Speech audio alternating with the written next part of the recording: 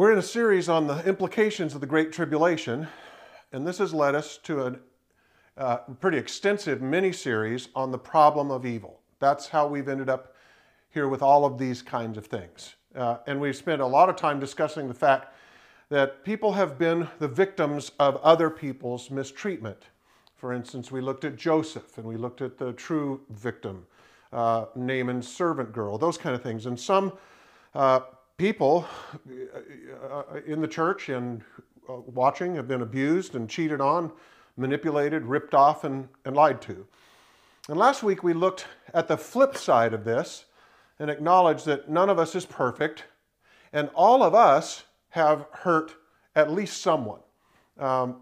There's a flip side. We call it the shoe, in fact, is on the other foot. So we studied the story of Jacob and Esau, with Jacob stealing Esau's blessing and his birthright. And Jacob's treachery was impressive, so to make sure that we didn't pass off Jacob's deceit as irrelevant to us just because it was so treacherous, we dealt with this in one of the applications. And here's your blank, the only blank from last week, but this was kind of one of the take-home messages from last week. Just because our mistreatment or deception isn't that impressive, there's your first blank. Just because our mistreatment or deception isn't that impressive as Jacob's, doesn't mean that we can avoid having to set things right. But tonight, I want to turn to the flip side of last week's major points.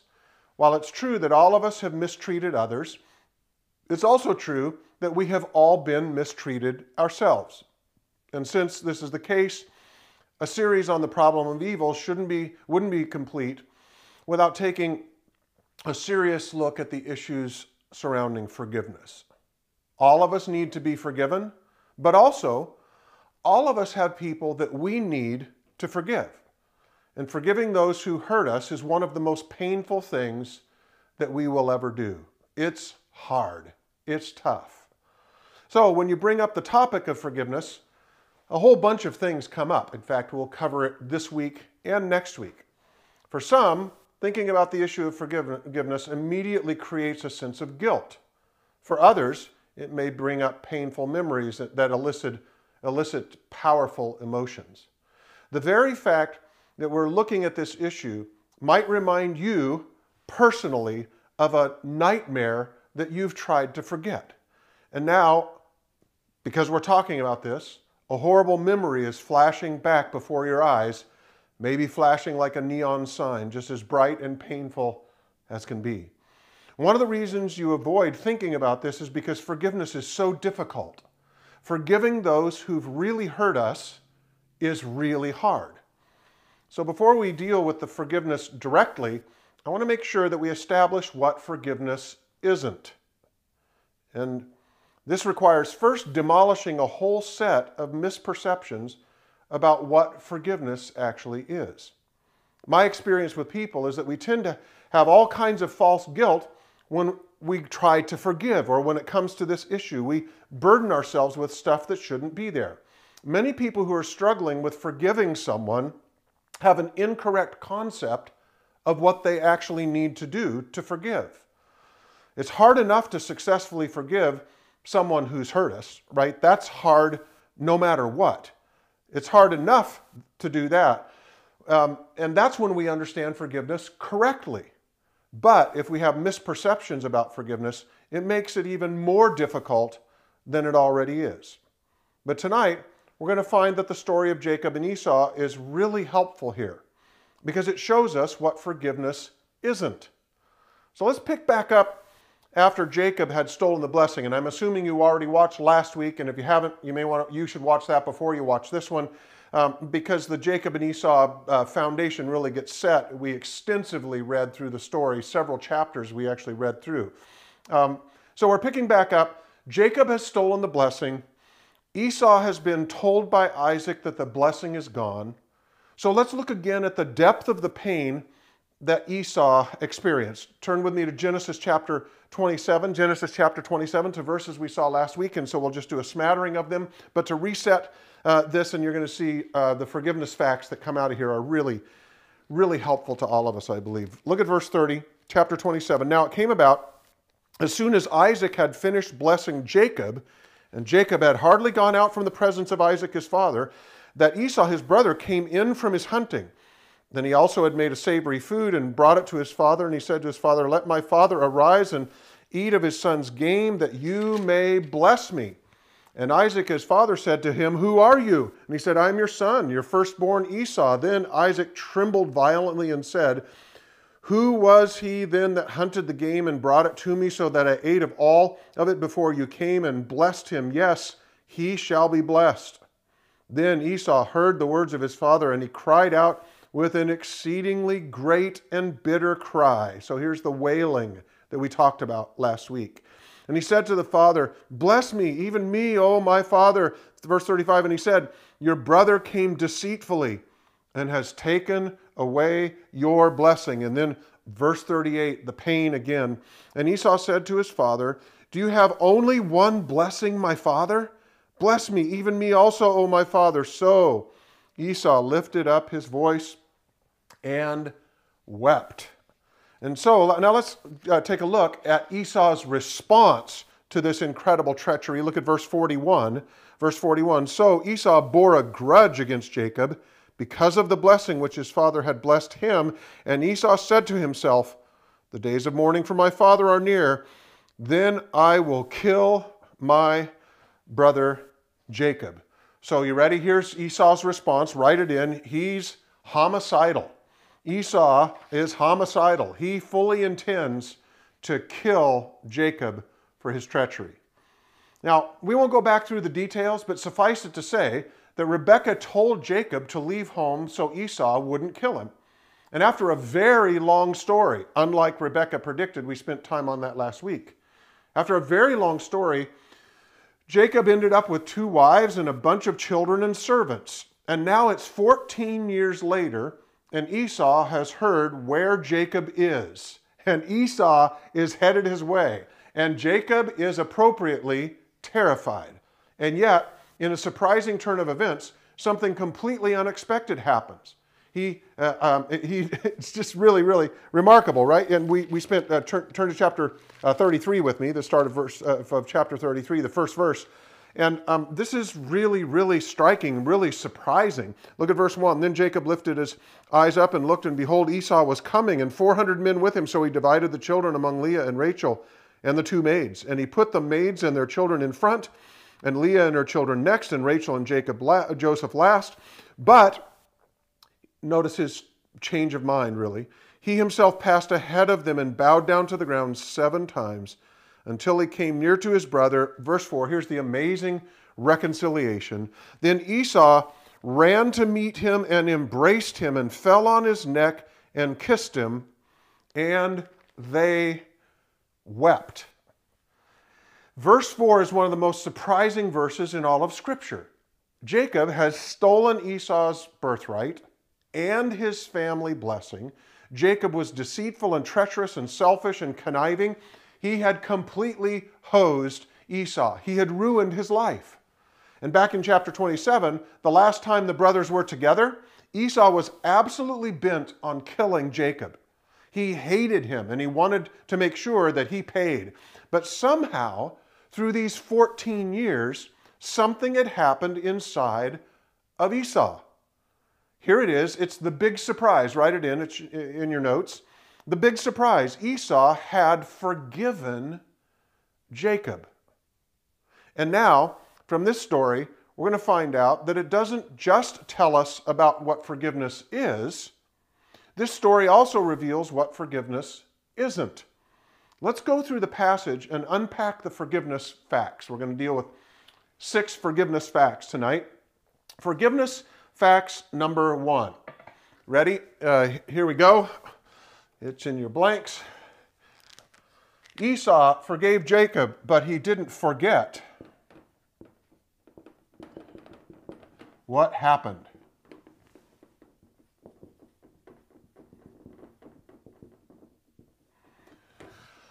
Forgiveness fact number 1, Esau forgave Jacob, but he didn't forget what happened.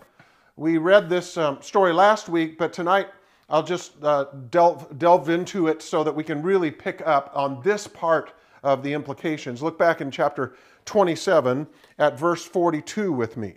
Almost the last paragraph. 27, verse 42. Now, when the words of her elder son Esau were reported to Rebekah, basically he said he's going to kill him, reported to Rebekah, she sent and called her younger son Jacob and said, Behold, your brother Esau is consoling himself concerning you by planning to kill you. Now, therefore, my son, obey my voice and arise and flee to Haran, to my brother Laban, and stay there a few days until your brother's fury subsides, until your brother's anger against you subsides, and he forgets what you did to him.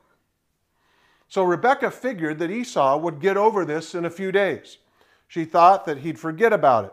But days turned into weeks, and weeks turned into months. Months turned into years. And here they are years later, and she never called Jacob to come back because Esau's fury didn't subside, at least while Rebekah was alive. So guess what? Esau didn't forget. One of the most puzzling concepts surrounding forgiveness is the ridiculous idea of, you've heard it many times, forgive and forget. Forgive and forget. The simple fact is, you can't forget. When an event shapes a person's life, they remember it as long as they live. The idea that forgiveness will cause a person to forget a devastating memory is simply absurd. In fact, truly forgetting a traumatic event is called repression. This is important. Truly forgetting a traumatic event is called repression, not suppression, not, hey, I'm just trying to get this out of my mind. No, this is repression. It's actually truly forgetting a very calamitous event in a person's life. And this is actually a form of mental illness. That's right. Truly forgetting isn't healthy. It's actually pathological. Repression isn't normal. It doesn't help a person heal. In fact, repression almost always leads to emotional, mental, or physical problems. Literally, the person won't be lashing out at what happened because they don't remember that, but it expresses itself in some other pathological way. Repression of the memory of a major life event is actually harmful. So this gives us some key concepts. Here's your blanks. Key concept number 1. Forgiveness isn't denying that something happened. Forgiveness isn't denying that something happened. Key concept number 2. Forgiveness isn't blindness about betrayal. Got it? It's not denying that something happened, and it's not blindness about betrayal. And this leads to what will be a big surprise to some people. It's the forgiveness paradox. This is really striking, but it exudes from Scripture. You ready? Here it is.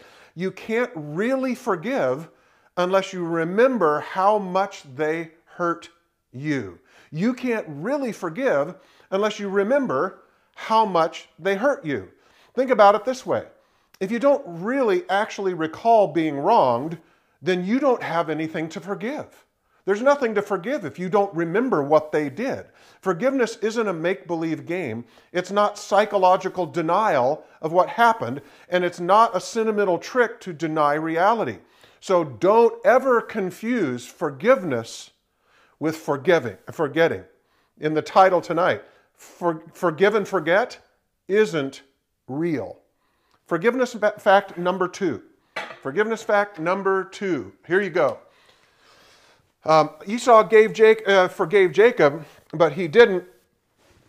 Let me make sure I get this right. There's so many of them. He didn't pretend. Ready? Number 2. But he didn't pretend that it didn't hurt. Esau forgave Jacob, but he didn't pretend that it didn't hurt.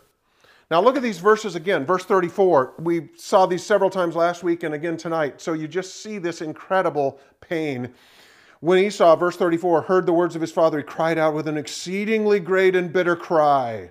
He said, bless me, even me, O my father. Verse 38, and Esau said to his father, do you have only one blessing, my father? Bless me, even me also, O my father. So Esau lifted his voice and wept. So think about how life-altering this event had been.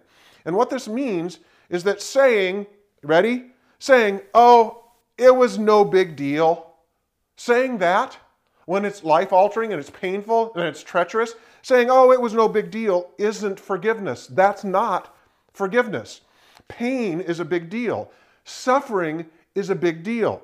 Breaking trust is a big deal. True forgiveness looks the terrible pain right in the face. It takes what happened very seriously. It doesn't forget it. It takes it very seriously. Many people have the misguided notion that to forgive someone, you basically have to sweep what happened under the rug, ignore the reality, and pass it off, to pretend like it wasn't that big of a deal.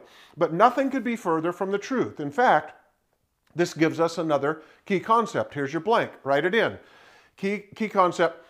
True forgiveness requires severe truthfulness. Sounds like an oxymoron, doesn't it? Severe truthfulness. But true forgiveness requires severe truthfulness.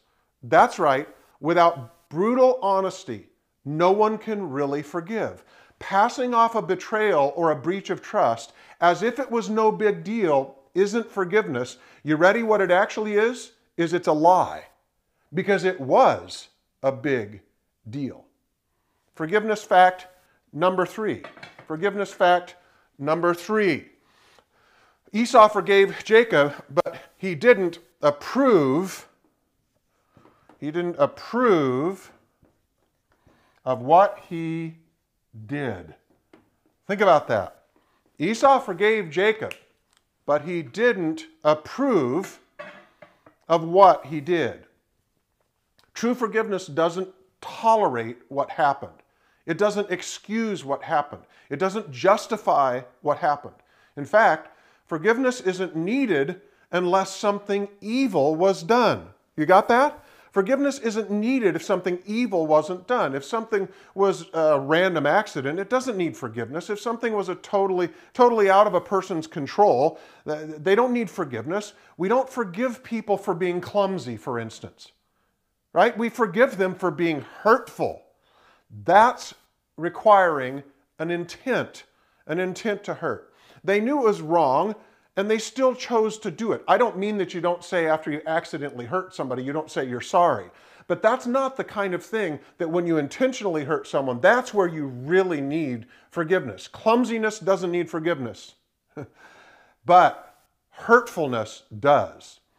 This is one of the ridiculous concepts of our day. The idea that you have to approve of what someone does in order to love them. You see that everywhere now. That if you don't approve and celebrate everyone else's sin, that somehow you don't love them.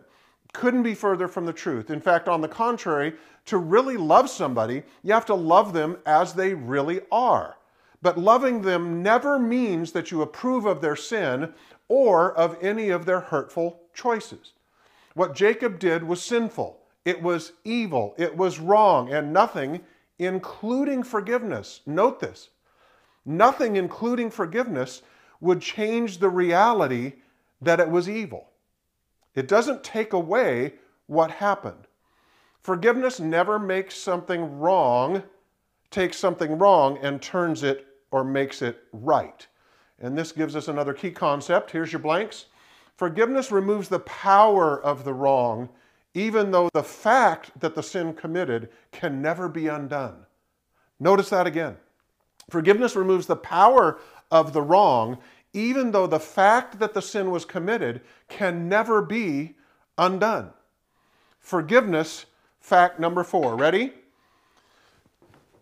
Number 4. Esau forgave Jacob, but he didn't pardon. He didn't pardon him. Important difference. Let me explain what I mean. Pardoning is a fundamentally legal concept. And here's precept number 1 related to this. Here's your blanks. Forgiveness doesn't surrender the need for justice. This is really important. Forgiveness doesn't surrender the need for justice. Forgiving doesn't mean that we ignore appropriate recompense for what happened. In fact, Think about it this way. A person can completely forgive someone for a criminal act against them and still testify openly and honestly in a court of law about what they suffered. Their testimony may even be the key testimony that leads to a conviction and punishment. They can do that having completely forgiven the person. So forgiveness doesn't mean that you remain silent when it's time for justice. Most of the time, justice must be served even when the victim completely forgives the wrongdoer. So, if forgiveness doesn't mean surrendering the need for justice, what does it mean? This is important. Justice is different than vengeance, and that leads us to precept number 2. Here's your blank. To truly forgive, oh, this is tough. To truly forgive, you must surrender your desire for revenge. To truly forgive, you must surrender your desire for revenge. Now, notice something here. This is key. This may seem impossible. After all, who can control their desires? Look at the precept again. To truly forgive, you must surrender your desire for revenge. How in the world can this happen? Well, let me add an important key concept. It's your next blanks. Ready? Write it in. We cannot control our desires, but we are able to surrender them to the Lord. We cannot control our desires, but we are able to surrender them to the Lord. Here's what we're able to do. We're able to say, I put this prayer, if you will, in for you in your notes here so you can see it together. I think it's what I have needed to do sometimes. Lord, I can't forgive them by myself. It's just being honest about that. I can't forgive them by myself. With all the pain they inflicted on me, I don't want to forgive them, right? He already knows that, so just be honest. But I'm willing to have you change my heart. I'm willing to have you change my desires. As you give me the grace to forgive, I'm willing to say no to hurting them back. Forgiveness fact number 5. Forgiveness fact number 5. Ready? Esau forgave Jacob, but he didn't have to, and make sure I get this right again, he didn't have to reconcile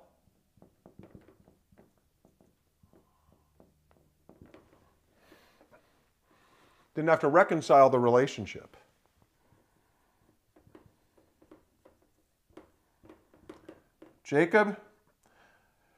Esau forgave Jacob, but he didn't have to reconcile the relationship. This is another really important concept that comes out of the Esau story. But it's not obvious because think about it. Esau and Jacob did reconcile. But look at this. Really important. It's obvious from this 14-year later story that Esau had already forgiven Jacob before the reconciliation. His forgiveness was already accomplished and real, even if they had never seen each other before, even if they had never reconciled. It's obvious that Esau, the way he says, no, brother, you don't have to give me that. And Jacob, fortunately, being penitent and understanding that sin is costly, he says, no, I have to give this to you. I want to give you the first place back. I want to give you the birthright back. I want to give you the blessing back. But it's obvious that in Esau's response, he had already forgiven. And here we get into one of the greatest areas of false guilt about forgiveness. See, forgiveness can happen in any situation, no matter what the circumstances were. But there are lots of situations where reconciliation is impossible.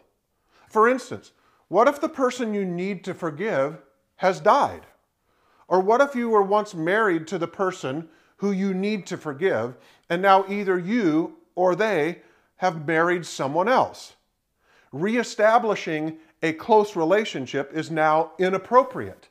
It's no longer possible to have reconciliation in the sense of being back together as in a close friendship. That's just not appropriate anymore. Or what if the person who hurt you doesn't want to be reconciled? You want to reconcile and you're willing to forgive, but what if they don't want to be reconciled? Does that mean that you will never be able to forgive them? Absolutely not. And now I hope to release some of you from a bondage that may have dogged you for years.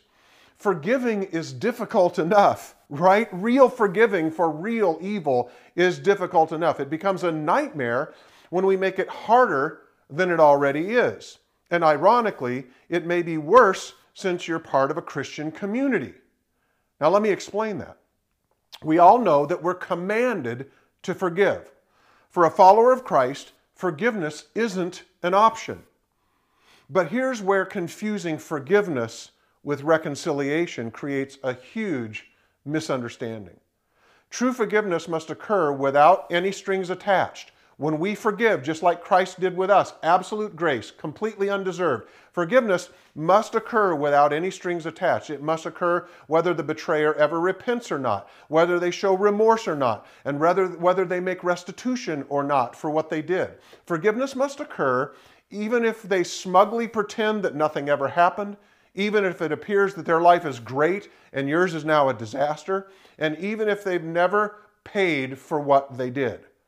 But this doesn't mean that reconciliation will necessarily occur. And this gives us a key concept number one. Here you go, here's your blank.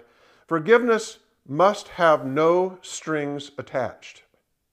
But reconciliation has lots of strings attached. Let me explain this.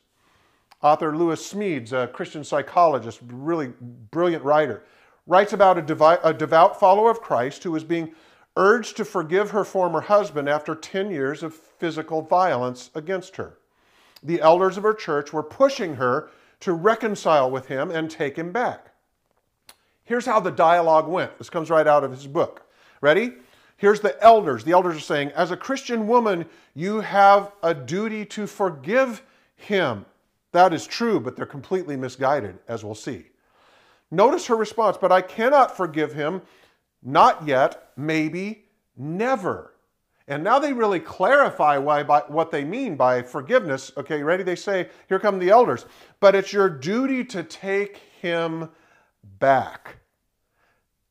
Listen to her response, a brilliant response. Is it my duty to be beaten? If that's forgiveness, then you keep it. So the author, Smedes, goes on to explain just how wrong the elders were on this. Listen to his really great insights. The woman knew that when the elders told her that it was her duty to forgive her husband, what they really meant was that it was her duty to let him come back to live with her. And when she said she couldn't forgive him, what she really meant was that she couldn't live with him. And Smedes continues, by turning, really insightful, look at this, by turning forgiving into an obligation to go back to the same abuse, listen to that again. By turning forgiving into an obligation to go back to the same abuse, she was robbed of a chance to heal the wounds that still scarred her memory. Even if she completely forgave him, it was perfectly reasonable to assume that he would still be a wife beater. Let me say that again. Brilliantly written. It was perfectly reasonable to assume that he would still be a wife beater, even if she completely forgave him. Being forgiven doesn't qualify a person to be a friend, a partner, or a husband. He concludes, this is Smedes again, the surest way to convince people not to forgive is to tell them that if they forgive, they must go back to the person who wounded them. So let me give my professional experience of this after 25 years of practicing emergency medicine. I've taken care of abused women many, many times. I've also cared for many abused children where one parent knew what the other was doing. Most of the time, not always, but most of the time it was the father being abusive to the children and the mother knew it. And I'm amazed at the number of well-meaning friends and family who would tell them they should stay in this abusive relationship. So what I'm going to say may seem strange in the setting of Thursology, biblical teaching, where Many, most, maybe nearly all of the people watching are godly people who follow Christ. And here's why. Because domestic abuse is much more common in the church than many people would be willing to imagine. So listen, if you or your children are being abused by your spouse, get out and call the authorities. And let me point something out. Telling you to call the authorities isn't just for you and your children. This is also the best thing you can do for the abuser, to expose their evil. Calling them to account isn't only what you need most, it's what the abuser needs most. Maybe it will be their chance to actually return to the Lord. And now I want to say two things to those who have left an abusive relationship in the past. Number one, be sure you must allow Christ to help you forgive your abuser. And there's no question that because Jesus has forgiven us so much, an expression of our understanding His grace is finally coming to the point where we allow Him to give us the grace to forgive others. But number two, that doesn't mean, the fact that you must forgive doesn't mean that you have to return to the relationship. And this leads to key concept number two. Here's your blank. Forgiveness isn't a requirement to return to harm's way. Forgiveness isn't a requirement to return to harm's way.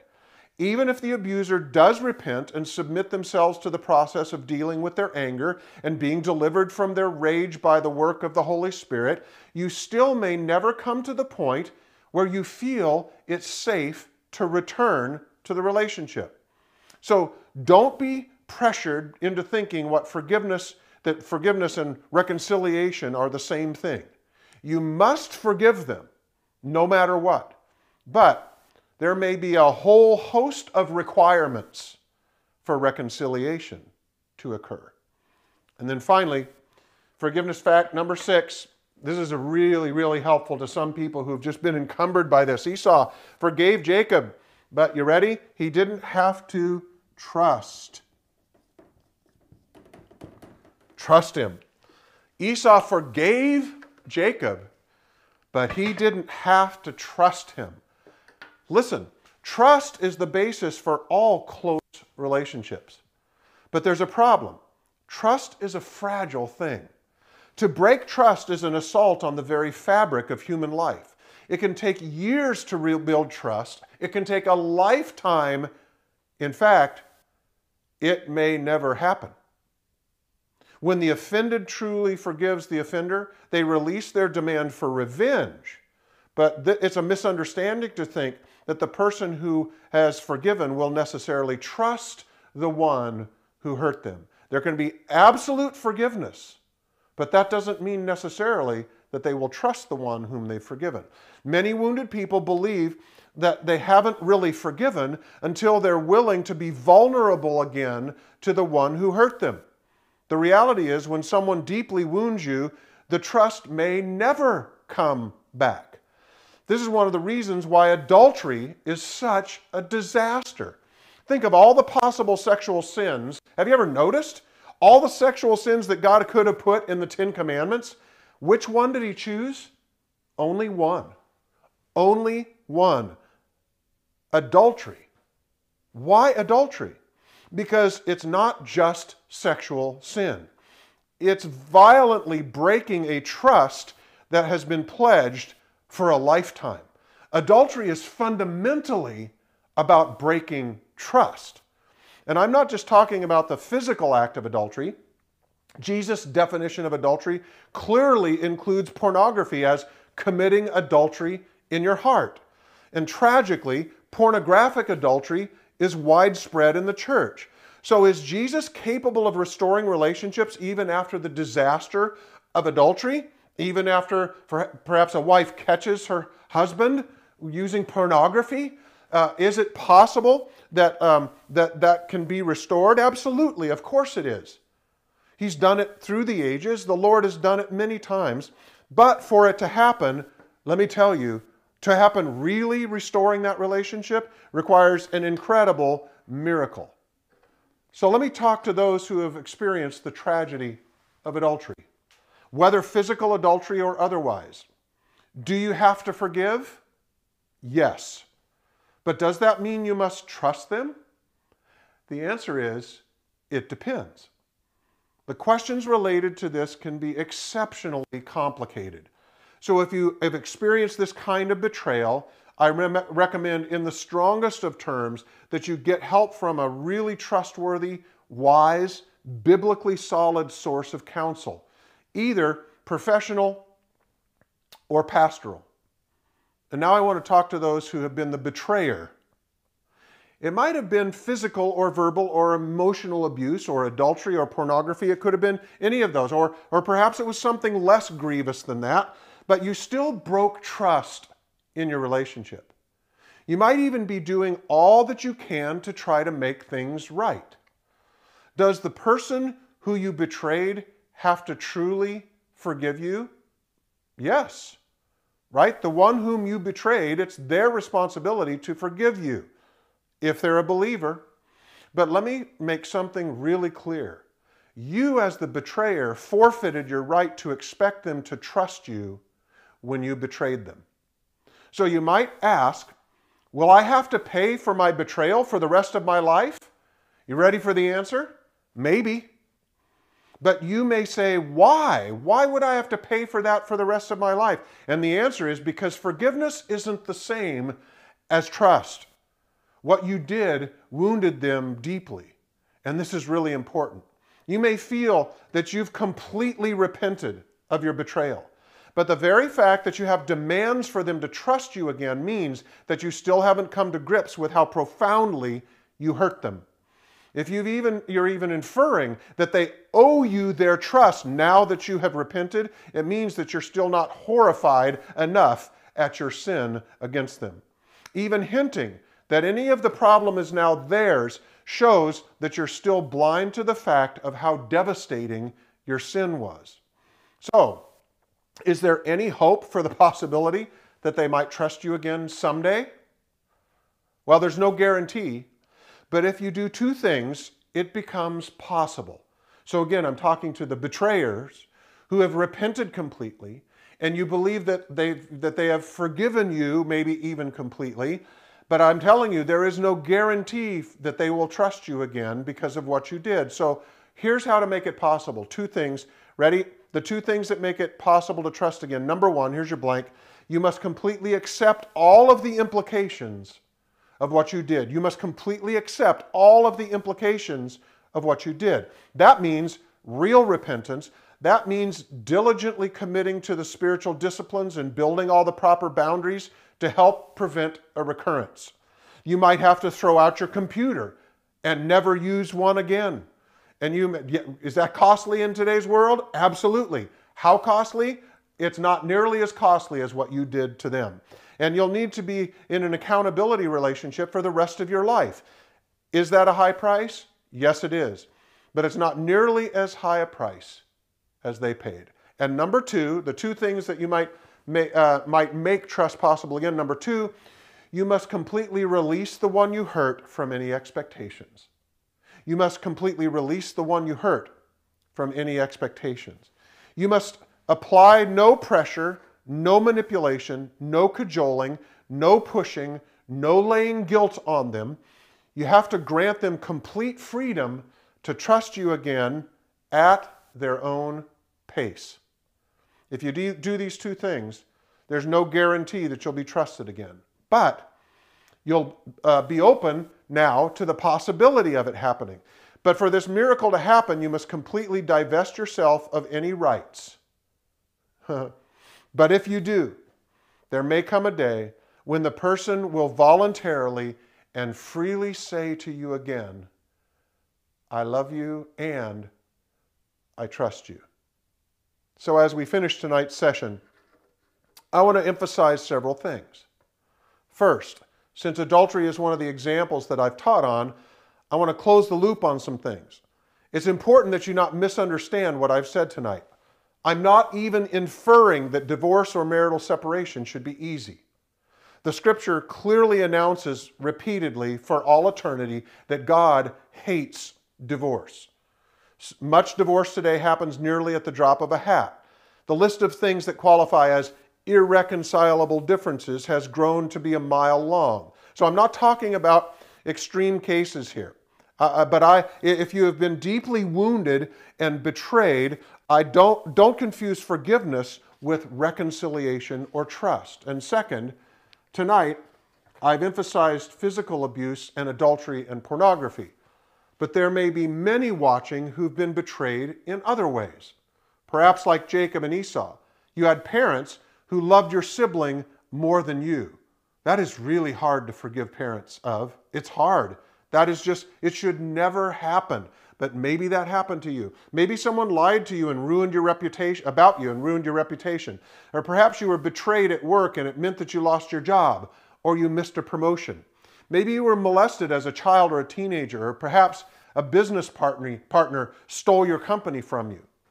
Or maybe someone at school lied about you and you've been humiliated. Perhaps one of your parents never really gave you the blessing. You've just never been good enough for them. Or maybe a family member misused you all your life. Maybe someone ripped you off. Perhaps someone has said horrible things about you on social media. There are all kinds of ways that people can hurt each other. And every one of them creates the need to forgive. But we've learned tonight that these situations can also create false guilt. Perhaps you thought that to truly forgive, you also had to forget what happened, or to pretend that it didn't hurt, or to approve of what they did, or to pardon them, or to excuse them, or to minimize how evil it was, or that you have to reconcile, or you have to return to the relationship. Or perhaps you thought to truly forgive them, you have to trust them. This evening, we've seen that forgiveness isn't supposed to be easy, and it's not easy. True forgiveness may be the hardest thing you ever do. In fact, true forgiveness is so hard that it's impossible to do without God's grace. But tonight, hopefully, I've helped clear some people's false guilt up about what forgiveness isn't, what you don't have to do. But this evening is putting you in a position to get rid of the wrong ideas about forgiveness so that real forgiveness, not false forgiveness or ridiculous forgiveness, can happen in your life. Will there come a point where it'll take a miracle of God's work for you to not want revenge anymore? Absolutely. But God can transform that into an actual love of the one who made them your enemy. So, I'm sure that many of us watching have people that you know that you need to forgive. For some, I hope tonight has been a relief and relieved you from a host of impossibly absurd things that you thought you had to do to forgive. And so, I hope this will put some of you in the position to take a step in the right direction. Maybe just to start the process of forgiveness. Now that you realize at the other end of that, it doesn't necessarily mean you're going to have to do all of these things that we've looked at in the forgiveness facts. It just literally means coming to the point where you allow the Lord to transform your heart so your hatred, bitterness, or can be gone. Perhaps you might be open to that possibility. And I'm praying that some of you who've listened to this session are now ready to try to begin the journey of forgiveness. Let's pray. Lord, we thank you for the clarity of your word. We thank you, Lord, that even though you demand that for us to show that we understand how much you forgave us by your grace when we were completely undeserving, that our willingness to come to the point where you can do the miracle of forgiveness in us for the person who has hurt us, for that to occur, Lord, we realize that we have to be open to doing what seems impossible. But thank you, Lord, also that we don't have to do these things that sometimes, Lord, the church is even inadvertently or inappropriately or in error has put upon people. Lord, may we just have the simplicity of your word calling us to grace and forgiveness. And I pray that as we prepare for next week, that we will be willing to able to hear how we might actually forgive. We love you, Lord, and we ask your Spirit to do this miracle in us. Amen. Next week, Think about where we've been. Last week, we dealt with Jacob's need to genuinely ask forgiveness from God and from Esau. Tonight, we dealt with what forgiveness isn't. All of the things, the false things that have gotten overlaid on forgiveness that you don't necessarily have to do to truly forgive. And so now, for next week, we're ready to deal with what forgiveness actually is. And I hope that many of us might be ready to work through that process. In the next session, we'll see the biblical precepts that show us how to truly experience the miracle of forgiveness, even if we've been the victim of horrible things. And I hope that we'll be able to answer the question, this question, how can God help me to forgive someone who doesn't deserve forgiveness?